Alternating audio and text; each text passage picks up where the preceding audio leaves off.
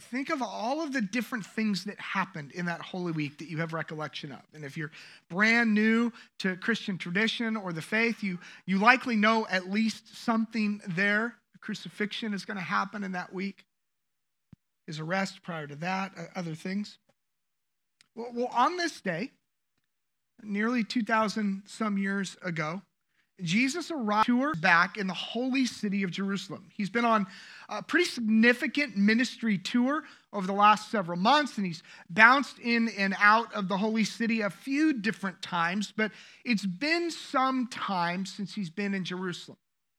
And he arrives back in the holy city, and with his 12 closest friends, the disciples, he says to a couple of them, hey, I want you to go into the city, and you're going to find a donkey, a young colt tied up in the middle of town, and he gives some pretty specific details of how they'll find this. And he says to them, grab that donkey and bring it to me. And when asked, what in the world are you doing, taking something that wasn't yours? Give this answer, and all the details are laid out. And they do, and they bring that donkey to Jesus, and he comes in what we now know in religious circles as the triumphant entry or the triumphal entry. And Jesus arrives in the city, and they sing Hosanna, and they lay palm branches down at his feet that they would have brought in town for the Passover celebration. Things that they had brought for quite some time to celebrate. And the Gospel of Mark, where we've been anchored over the last 6 weeks leading up to Holy Week and Easter, outlines some of the events that follow just after Jesus comes into the city. And after he arrives on that donkey, and we get a number of different events and a number of different teachings that Jesus gives. But one particular encounter that I would like us to look at today is pretty often overlooked.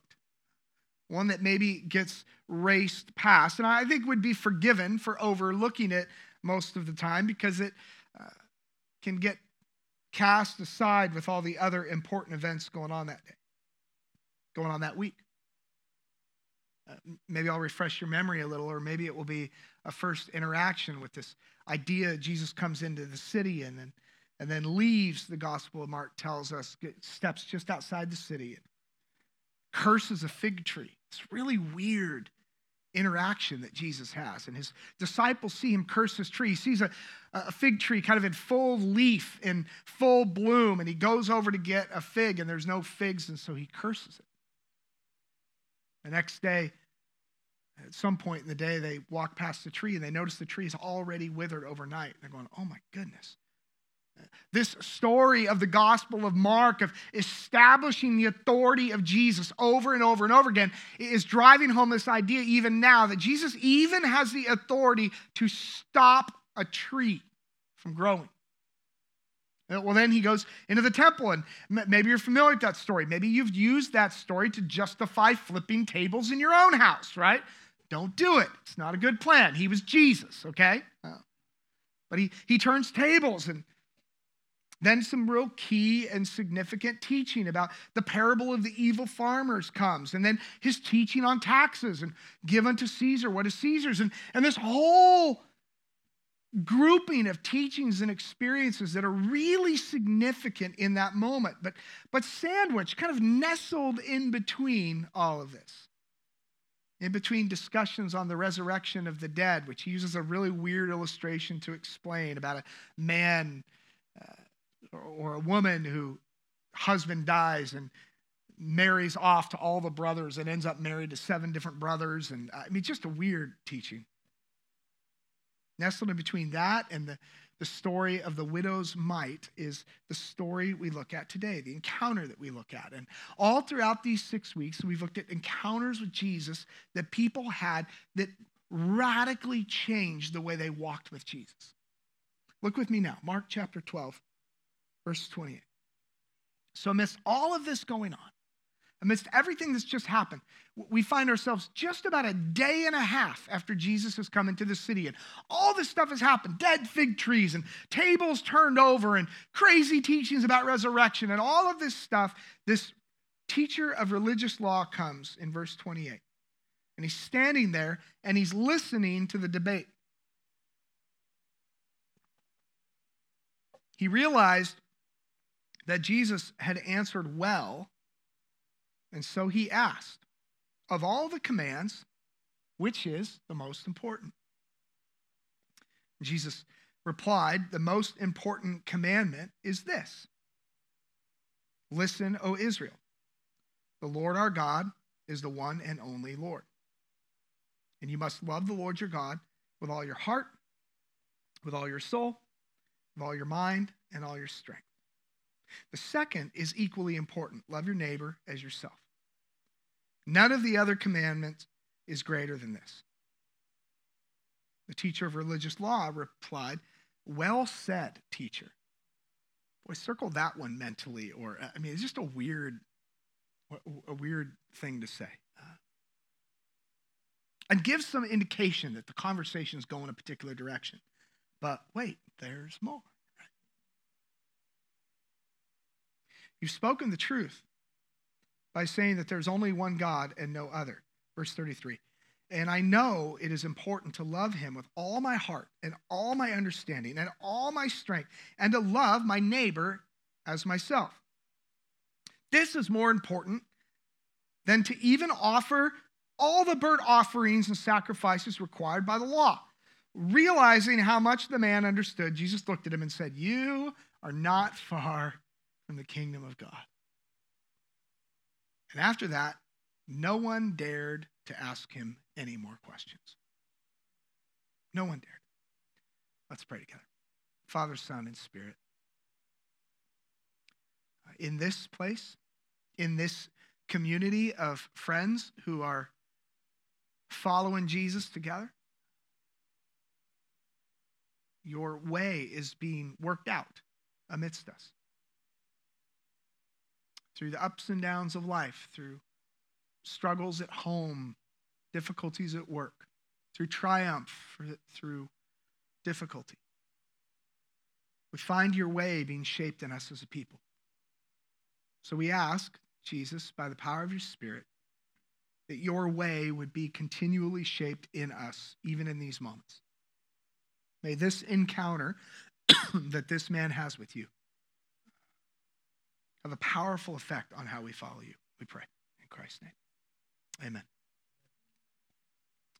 In Deuteronomy chapter 6, Moses, who has led Israel through the desert for 40 years, standing just pretty close to the brink of entering into the promised land, stands up before Israel, and he says these very powerful words that Jesus is quoting in Mark chapter 12. He says, listen, O Israel, the Lord is our God, the Lord is one.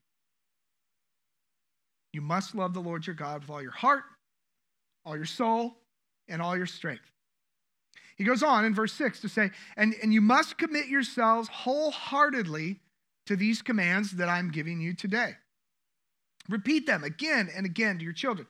Talk about them when you're at home and when you're on the road and when you're going to bed and when you're getting up. And tie them to your hands and wear them on your forehead as reminders. Write them on your doorposts and on your house and on your gates. Now, this reference in Deuteronomy is really rich with Old Testament tradition, and it's giving some kind of smoke signals or, laser beams to a few other experiences throughout Scripture. And if you're into that thing, this is such a fun text to dive into deeply. And go look into doorposts and go explore that. It's so rich. But all these years later, after Moses stands at the brink of the promised land and says to Israel, hey, do not forget this thing that we pray. All these years later, just like Moses and Israel, Jesus says to them a very similar thing. And so when a Jewish religious leader comes to a young Jewish rabbi and asks him the most important commandment, he's in so many ways playing the same playbook out that Jesus has been playing out throughout his entire ministry. When farmers would come to Jesus and say to Jesus, Rabbi, help us follow you. What would it look like to follow you? And Jesus says to them, well, here's how you plant seed. They go, wait, we know how to plant seed. We're asking you how to follow you. Yeah, the kingdom of God is like this. And he's always giving these same repetitions back to them, telling farmers how to farm as a way to engage with the kingdom of heaven. So here you have a Jewish religious leader who comes to a young Jewish rabbi and says to the young Jewish rabbi, essentially, hey, what is the most famous prayer that any of us ever pray? And Jesus says to them, oh, we know. But Jesus adds the second piece to it in Mark that wasn't added in what we know as the Shema in Deuteronomy 6. He adds the love your neighbor as yourself. Verse 29 and 30, we see this play out right before our eyes. Jesus replies, most important commandment, hear, O Israel, one translation would put it. The Lord our God is one. Love the Lord your God with all your heart, soul, mind, and strength. But the second is equally important. He brings in this second piece now that in some sense would have been new to them, but is it really? I mean, I think back to the earliest days of Christ's ministry.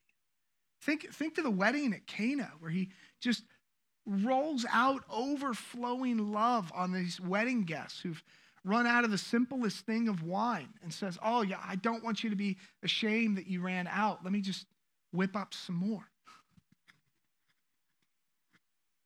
When Jesus is touched on the hem of his garment by a woman amidst a melee of people bumping into him and pushing him, and he calls it out. Amidst another young girl who's died that he's on the way to go see. He goes and he heals her. Another woman at the well in John chapter 4 who he connects with and goes out of his way to love. This commandment, if you will, to love your neighbor as yourself has been on display in Jesus for so long. And so when this Jewish religious leader brings it up, he's hearkening Jesus back to this promised land picture, this new era that Israel is about to step into. And Moses says, as you step into a new era of your existence as a people of God, don't forget the prayers you've prayed before. Jesus says the same to them. For the sake of time, I won't dive into too great of depth on the Shema, but for those interested in digging into that a little bit, in your digital program, I added a link from just the awesome women and men at the Bible Project who a lot of us love reading that stuff or watching their videos or podcasts. They do a great little treatment on the Shema. So use that link and that'll be a great help to you. And we'll bow to their brilliance and move on to something that I think will help us in these moments. Because let me at least say this much about the Shema and Jesus' famous reference to it. This, again, famous prayer that every Jewish woman and man would have known, that every young boy and young girl would have been reciting for some time. But more than simply referencing it himself, he's emphasizing the parallel of the promised land of Israel and the promised land of the Jesus followers. He says to them, we're entering a very holy week, and you stand on the precipice of something brand new. This promised land made available by Christ's death. It's really interesting. Jesus, even at the Last Supper, announces to them, eat this bread and drink this cup, for it announces my death. And he doesn't mention his resurrection at that point. And many would read that and go, well, he's not going to announce his resurrection right there, but he's mentioned the resurrection lots of other places. And then we fast forward to the Apostle Paul, and the Apostle Paul speaks of the death of Christ, the cross of Christ. Paul certainly talks about the resurrection, but when he talks about the power of Christ, Paul typically references the cross. So it's a reminder to us to not lose sight of the cross. We hang it in the building. We put it around. It's easy to forget, I suppose. But Jesus adds to this historic prayer, and by adding this next step of loving your neighbor, he's making possible what would have been forever impossible without the cross. Without the death, without his sacrifice, without his overflowing demonstration of love, there's no way we have a capacity to love our neighbor. Some of you may have followed along, and some of you even chimed in, which I'm so grateful for this last week as I posed kind of my weekly question for Christians on Facebook. And I asked, how do we manage to love those who, when we're helping or loving or coming alongside those who are marginalized in our world, how do we also love those who may be even seen as an oppressor of the marginalized? Because I think a lot of us kind of hold this intention. We go, well, I'm going to love that group and hate that group, right? I'm going to love these people. And if I can love these people, that means those people get to be my enemy. And sometimes we even pick who we're going to love based on who we want to be our enemy, right? Any Dodger and Giants fans in the room? No. You have to choose one. You don't have to love them, but you can't love them both, right? It's like Raiders and Broncos. No, thank you. Broncos play at Mile High. They're closest to Jesus. Raiders, city of sin. Right? We like this kind of world. We like polarities. Jesus says to them, by the power of the cross, you now get to love everybody. You get the privilege to love all. Israel would have heard that prior to Messiah. And Israel would have said, yeah, but we're the chosen ones, right? We're not those evil Philistines. And by the cross of Christ, Jesus says, you get to love the Philistines. You are the Philistines. You see, our love for God is best demonstrated by our love for others. Like, especially those who are really difficult to love. Well, wait, you don't know my boss. No, I don't. I have a great boss. Hi, boss. Just in case. Got to cover your bases, right? We all have people in our life who are really difficult to love. This is what the cross does for us. The cross makes it possible. By the power of Christ in me, I have the ability to love. And this is my demonstration of my love for God. And this religious leader drives it home in kind of a surprising way. He doesn't call Jesus out on adding, which would have been pretty normal for a Jewish leader to say, whoa, wait a minute. We have a prayer that we've been using for a long time. Don't go adding to it.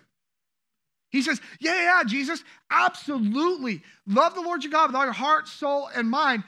But the second is just as important as the first.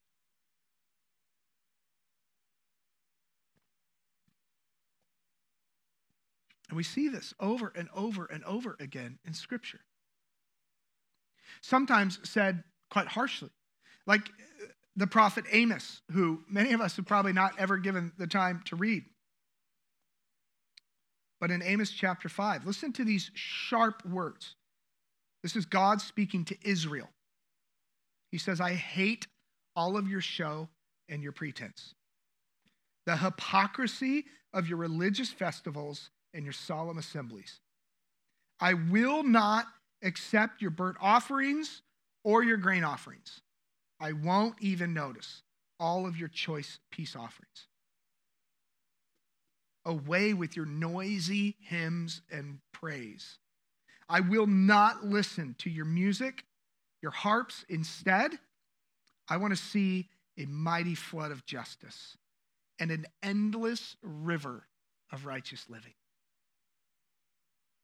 An endless river of righteous living. So when this religious leader says to Jesus, well said, teacher, in verse 32, and he says, and I know it is important to love him with all my heart and strength.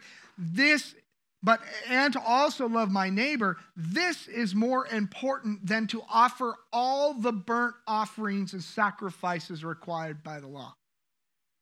This young religious leader, Jesus says, these are your 2 commandments. And this young religious leader goes, oh, wait, that's Amos.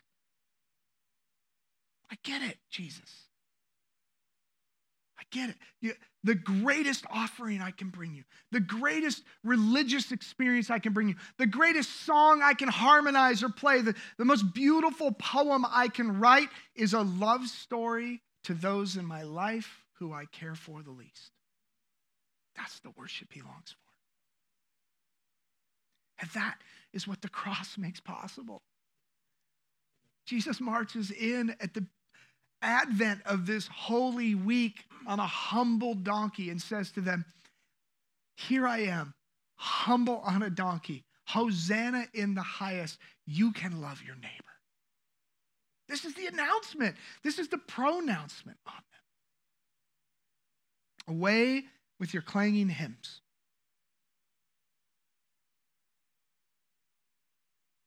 And it's not just the Old Testament prophets. Some 35 years later, give or take, the Apostle Paul would write something really similar when he writes a letter to his friends in the church in Corinth. And he says in 1 Corinthians 13, this very famous passage that often gets read at weddings, which is wonderful and beautiful, but he's not writing this to a married couple. He's writing this to a church. And he says to them, if I could speak all the languages of earth and angels, but I didn't love others, I would only be a noisy gong or a clanging cymbal. As if to say, and we know what God thinks about noisy gongs and empty cymbals. It's worship he won't accept. Paul goes on in verse 2 of chapter 13, 1 Corinthians. He says, if I had the gift of prophecy, Amos, if I had the gift of prophecy, and if I understood all of God's secret plans, and I possessed all knowledge, and if I had such faith I could move mountains, but I didn't love others, I would be nothing. If I gave everything I had to the poor, and even sacrificed my own body, I could boast about it. And Paul kind of did pretty well. Well, let's just keep it real, right? But he ends the sentence, but if I didn't love others, I would have gained nothing. I would have gained nothing. So we come back to this question that we begin these moments in the text with: what were the most critical events of Holy Week for the Christ follower? I might argue, or at least I might present to you the opportunity to say any event that encouraged his people to love the people they didn't want to love. And we come to the climax of that moment of the deepest love ever experienced, and we have this picture of Christ on a cross and this man next to him on the cross who belongs to be on it. And Jesus' love overflows to him and says, this day you will be with me in paradise. His love for the other overflows into every moment. May we answer that question by the way we live, and may the way we live demonstrate our love for God and others in powerful ways. Friends, you and I stand at the brink of a new promised land. We're about to have another presidential election. Yay! Won't that be a joy? You know what? It can be. It can be a great joy for us as we love one another. We don't have to walk through these things with landmines. You're going to vote that way? Well, that's interesting. I love you. Right? Oh, did you see what happened on the news this week? I did, and I love you. Did you see what that person did to my people? I did, and I love you. This is the invitation to us. May we not be Christians who simply sit it out. May we not be Christians who simply hide. I'm not saying we should all necessarily be all over Facebook or go run for city council. If that's your thing, go do that thing. That's fine. But what I am saying is the answer to our Christian faith is not merely to shrink away and hide and say, well, I don't go there and I don't engage in that conversation and I don't talk to that kind of person because we're too far different. Rather, we say, I embrace all of it and I pronounce with my life and my language, I love you because of the cross of Christ. May the Lord keep you, and may he bless you, and may his face and his love shine upon you. Let's pray. Father, Son, and Spirit, you have been so good to us. And in these moments, we celebrate Maranatha. Hallelujah. Worthy is your name.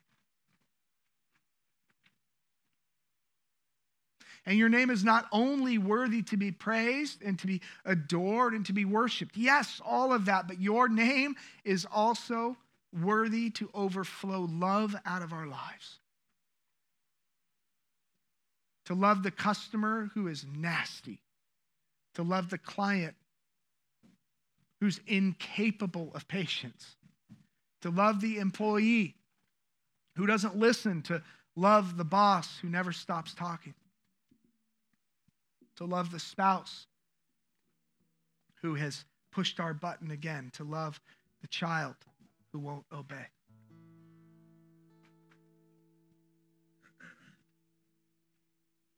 Holy Spirit, we invite you, we ask you, we beg of you to keep the cross of Christ right close in our focus this week as we march through Holy Week and prepare to celebrate the greatest day in history.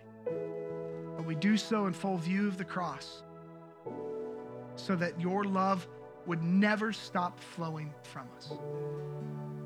Holy, holy. Hallelujah, Maranatha, we pray. In Jesus' name.